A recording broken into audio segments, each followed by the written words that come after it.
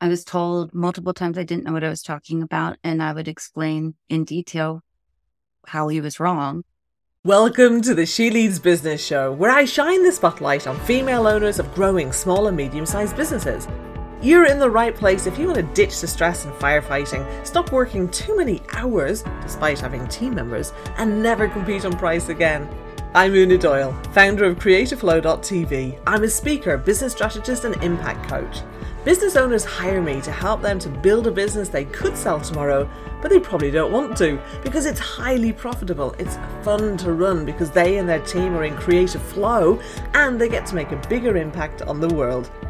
In every episode, myself and my guests share the strategies, stories and wisdom to help you to achieve this too. Now, let's get on with the show. Hello, and welcome back to She Leads Business. And today I am so happy to have with me Dana Saka. And Dana helps businesses to automate and customize their client journey with their CRM, and that's a client relationship management system for those. And to do that, so they're not tied to the computer all day and can actually have a life. I think we can all relate with that. Welcome, Dana. Thank you so much for having me. Oh, you're welcome. You're welcome. So, Dana, I'd love to get to know the person behind the business. So, tell me, where did life start for you, and what was it like growing up? So, thank you so much. I actually grew up in the Washington, D.C. area in the suburbs. And I absolutely love technology. I grew up in the time, we were in the 80s where everything was coming about. And in the early 1990s, my now husband and I actually owned a computer store until the early 2000s, where it was a physical computer store where we were building new and used computers. So we took that and also worked online and had an online store at that time. So we part of a family, a small family? No, there were just four of us. It was myself, my mother, and my father. I grew up on 5 acres. So in order to get to people, we actually had to walk to get to our friend's house. I didn't live in like a really close community. And so we learned to do things for ourselves. I did go to a very large high school, Lake Braddock Secondary School, which was 7th through 12th grade. So a lot of the people that I grew up with, we knew each other from kindergarten through even now, thanks to social media. So it's a lot of fun. Growing up in a small community, but a large one as well, where my graduating class was over 750 kids. So it was really it was really fun, very diverse. I can't imagine having that number of people in your year. My high school, we had that number of people in the whole school. Maybe even less, actually. My husband's entire school was like 150 people. Gosh. So, yeah, and that was only an hour and a half away from where we lived. So it was such a difference. It made it very interesting. Absolutely. And what did you like most about it? I love to learn. You hand me anything, I've always loved to learn. And being able to take any type of classes because of the structure our school was, even in 8th grade, we had the option to look at some of the larger, the high school type classes. We were able to look at those. We were able to start those if we wanted to because it was so integrated with everything. So if we wanted to learn something, we absolutely could. And we were very open. We had open classrooms. It was just a lot of fun. I mean, it was completely different than what I've seen other kids go through now. In what way? I think that we had so many different choices, and we weren't told no. We weren't told you couldn't do anything. And I think that was such a great time where we were just, given so many options in front of us and said, you can pick. So it gave us, and then we were able to do it by ourselves. We could be given something and we were told, okay, go ahead and try it. And we were a generation and a group of people that actually would just go out there and just say, what the heck? Let's go for it. Fantastic. And you think nowadays those choices aren't there for school children? I don't see them as much. I think that we push them to do certain things. And I saw it. I have 5 children, and they range in ages 16 on up to almost 30. And it was almost as if people put them on a path, and they didn't start to question things until very recently. They were just kind of going through the motions, where we would ask a lot of questions and we would just pick up what we wanted to learn. We would pick up books and we would pick up things to learn, and we would do it by ourselves. Whereas some of the children, they've been put on a path, and it's mainly, you have to learn this, this, this, and this to get to the next step. And I think recently it's changed, where kids can actually say, well, I'm not interested in that. I'm not interested to go to that sort of, I'm working on this with my high schooler. It probably won't be a traditional go to college, get a job. It's not as much of a focus. And I think that that's actually a really good thing, that it's not required to get ahead. I couldn't agree more. Particularly in America, cost of going to university and getting a degree is just so huge. People put themselves into so much debt when it's not necessary so much of the time that they don't even use the degree, and they could maybe learn in different ways or follow different career paths. And there's so many different types of intelligences. Not everybody is suited to the academic English, math, sciences kind of pathway, are they? No, they're not. And on top of that, you speak about debt, and then they come out into the world and you're looking at jobs that aren't even paying for a semester. That's what they're offering for a beginner salary. And they're asking that. And they also want you to have all this experience as well as that pretty piece of paper.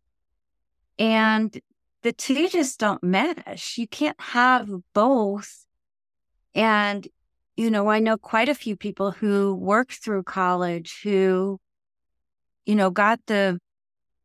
didn't get the experience because they made more money delivering pizzas than they would have as an unpaid intern. Right.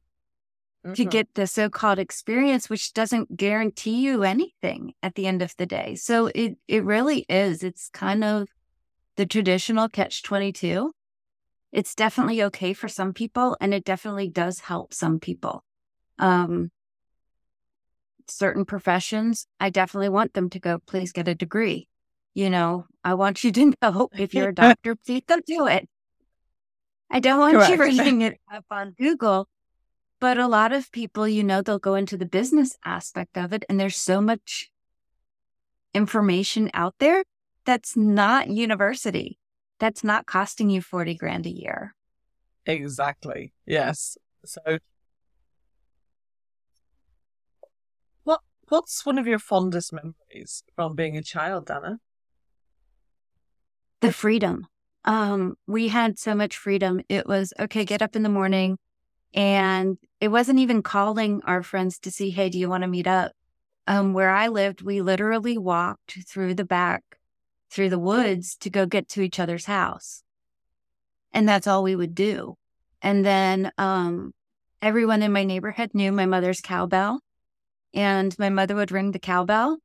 And we would all come home from anywhere in the neighborhood. We would all just go home at that time, because everyone's mothers knew, my mother was ringing the cowbell, Joyce was ringing the cowbell, and okay, it's time to go home. Love so that. It was absolutely great. And I really think, I wish that would be brought back, that sort of a freedom, because we didn't have the fear of walking, a mile to someone's house. Right. We didn't have that fear. We didn't have to check in every 5 minutes to make sure we were, we didn't have air tags tracking us. Right. Yes. Yeah, exactly. And would you say was your biggest challenge growing up? I think in the same respect, it was our school was very, in its own way, competitive. When you have 700 and something kids that are all fighting for the same end goal, we were all told to go off to college. I did not. Well, I did. I did leave after a year, but it was very competitive to say that you got into a school, you got into a specific university. It was just a name thing that you got into. Yeah, status to say that you got in someplace. It didn't really make a difference. So how did you deal with that? I got into a university. I ended up accepting Virginia Tech. And it probably, looking back, it probably was not the best choice for me, as it was another large educational space. I probably would have stayed in school if I had gone to a smaller school, but the smaller school didn't have the status that the larger school did. Right. We didn't have the football team. They didn't have the everyone wearing their sweatshirts and, the school rivalries. They didn't have that at that smaller school, and I should have gone. Mm-hmm. So what prompted you to leave after a year? Technically, my grade. I actually came back and went to a community college. My grades weren't great because it was so overwhelming for me. Even after going into a large school, it was very overwhelming for me to be in a class with 100 to 200 students, because we were in an auditorium in a movie theater to take classes. So that was very different, and I didn't do well in that sort of an environment. So when I came back home, I ended up going to a community college, and I went there for about almost 2 years complete. And I did very well. They were small classes. I could work, I could go do my thing, and, I could go to class and set my schedule and go have fun where I wanted to. Well, that sounds a lot better. Even as an extroverted person, the thought having all the classes like that, it feels, in a weird way, it actually feels very isolating. In a way it was, because you didn't talk to the people next to you and you didn't interact with the teacher. I remember one class I went to, I think it was a biology class. It was not the lab, of course, but it was and we were in this auditorium, movie theater, and I'm 5 feet tall. So if I'm sitting in a movie seat, I'm actually trying to go down to the front because I can't see over people's heads. And that's what it was. I could not even see. I don't think for the entire semester I saw my teacher. I could hear him. Wow. And I could see the slides or the projection up on the screen, but I never saw the actual professor. I can't imagine that, because I'd probably be looking more at the teacher and then glancing at slides, because it's connection and engagement, isn't it? Right. And so I felt very disconnected with the whole process. I felt like I was failing. I was the A/B student. A C would make me angry. And so going into that sort of situation where I could not excel at what I loved doing, which was, I love learning more than anything. I still love it. All the books behind me and everything else, I've read them all. So that's just one of those things that if you don't have that connection and then you feel like you're failing, then it's an awful situation.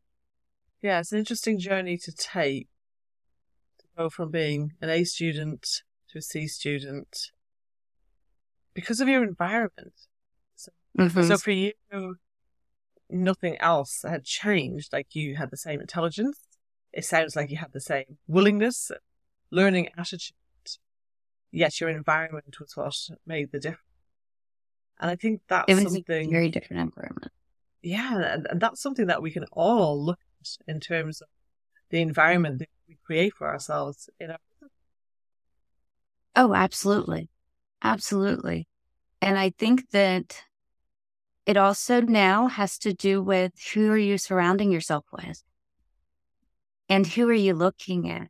Who do you admire? And are you willing to put yourself kind of out there? And you said as an extrovert, I'm kind of a mix. I'm very comfortable with myself being introverted and sitting there and reading books for days on end.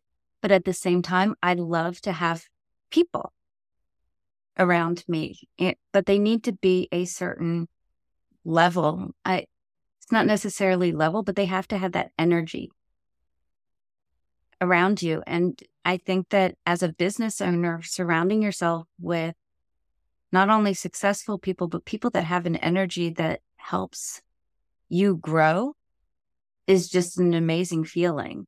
And thank goodness the internet has brought that. For sure. It has its pros and cons, definitely. Yes, I think being able to tap into communities of like people, it's just such a wonderful thing. It is. It's great because we're meeting people across the world. You and I never would have met. We never would have talked back in a time where we didn't have this technology. And it's just fascinating. And it's absolutely amazing to me that we can make these connections and we can grow from these, because I learned so much from you. And, I never would have known about you if we didn't have this technology out here. Definitely. So you went to community college then. And by the way, what were you studying, Dana? Computer science. Ah, okay. Right. That makes sense. And so how did you get from there to when you had the storefront with your husband? So it was around the same time. And my husband and I had actually started dating when I was in high school, the end of my senior year in high school. And he had gone off to do his thing. And he had to go get his training done. He was an air traffic controller. And I was in the computer science class, and I was going there. I started working with, my husband had a partnership with a friend of ours with this computer store, and it was very small. We were literally in a hole in the wall, think an office type setup where we were still selling new and used computers. And I would go work there part-time and go to school part-time. And my computer science teacher told me to sit down, little girl, because you do not know what you are talking about. Excuse me? Mm-hmm. And this is the time and day that I was in computers. I was one of 2 women in the class. And I was told multiple times I didn't know what I was talking about. And I would explain in detail how he was wrong, because I had just built the computer the day before. And he was telling me you couldn't do something. And I'm like, I did that yesterday. Thank you. And he's like, no, you really can't. And I was like, yes, you can. And he told me to sit down, little girl. So I got up out of that class and I walked out. And I did not go back. It didn't help me. It was the attitude. I knew I wouldn't pass the class anyway, because the teacher was never going to give me a passing grade, because the papers I was writing were, according to his logic, wrong. So it was very different than what we see now. Well, thank God for that. Yes. So was that at the university or the community college?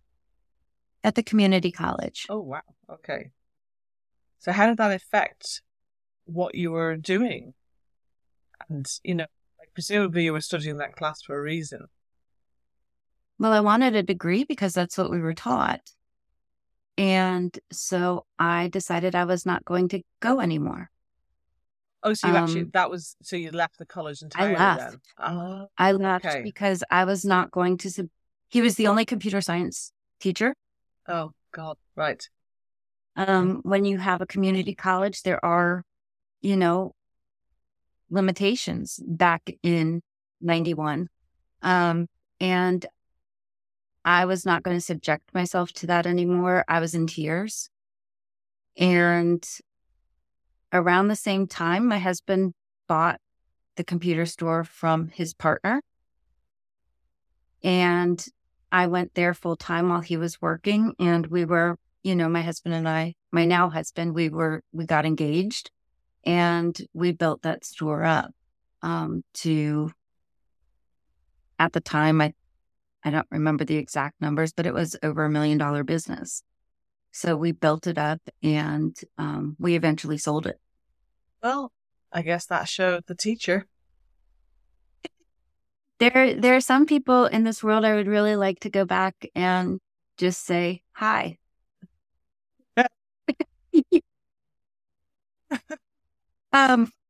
Especially, 30 years later, I would really like to just go back and explain and also, share that guess what? I kind of did okay with you telling me, because I still remember it. I know the feeling. I remember the feeling.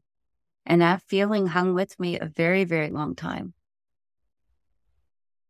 I can sense that. Mm-hmm. It's anger.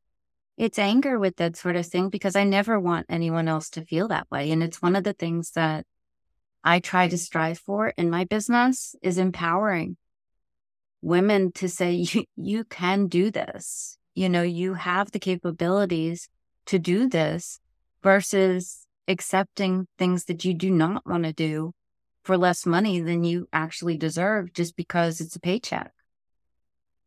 I'm just thinking of, that, like the bank statement where that, whatever, right, over $1 million that bank account and just kind of sending him a screenshot. Have a nice day. There's a couple people that I would do it with. There's a lot of stories I have along those lines. Back in those days, it was very, very different. And I don't think everyone realizes how different it was and what a fight it was to be recognized as someone that knew what they were talking about, all because you're a female. Well, unfortunately, I can tell you that from the conversations that I'm having, it's still happening today. It is. Not to as much of an extent, yet it is still happening. And I think it's important to talk about it because, then you listening can kind of go, yeah, this isn't okay. If I do see this happening, I can talk about it. I can share about it. I can, hopefully speak back to the person as long as I put you in any danger. And that's one of the reasons why this podcast exists. To have these conversations and to be talking with the women who are leading businesses and showing what's possible despite the challenges that we've had. Yes. And it does exist today. I can even go back as far as last week where I guarantee you that if it was a man that was running the same business that I do, I don't think that their credentials would have been questioned. Yeah. And mine were being questioned. Like 3 emails in, and I finally said, sir, this is not going to work because I'm not going to sit here and justify all of my reasoning based on my credentials for every decision I help make with your business. So I think that as women, we need to step up and we need to be able to say no. And that a good phrase was, all because they have a pulse doesn't mean that they're a good client. Definitely. That was kind of thrown at me at one point, and I was like, yeah, I guess that's true, wasn't it? I mean, it's definitely happening today. So was this actually a client or were they a prospect that you were in the process of them becoming a client? What was going on? So months ago, I actually sent them the original proposal and I never heard back. And then they said, okay, we're ready to go with you and that we're ready to take this next step. And my next availability was to start December 1st. And I said, I just need this contract signed, select it, and go from there. And then we can go ahead and get started. So they go ahead and they start the process with selecting the service, which is there's only one choice, and go to sign the contract, and they stop the process. They didn't say anything. So, of course, my automation sends them, did you have any questions? And they started questioning my credentials of, could you handle a 7-figure business? And the first thing that popped into my head, I did type it and I actually deleted it, was, sir, I am a 7-figure business. I think I can handle one. I sent him a thing that said, I just do not think that this is going to work. We've had an 1.5 hour long meeting. I've sent you up the exact process we're going to go through for the next 3 months, because they wanted a trial period, which I do not do for the type of service he was asking for. And I said, I cannot have my credentials questioned 3 times in a week over this. I said, it's not worth it to me. I said, so we're just not a good fit. Did you get a response? No. They can go and continue searching for someone else that they don't have to question everything. I think sometimes people like that, they will find somebody who will keep justifying and they can dangle.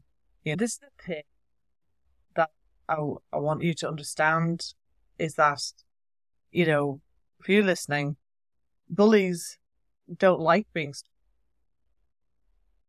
So when you have boundaries, you do step up, when you do speak back, when you do question what they're doing and call attention to it, they don't like it. Now, occasionally, there will be people who are like, oh my gosh, I apologize, you're right.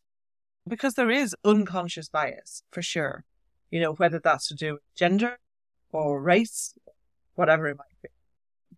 If that doesn't happen, yeah, they'll move on to the next, because they want to be the one who's better than, because they actually don't feel.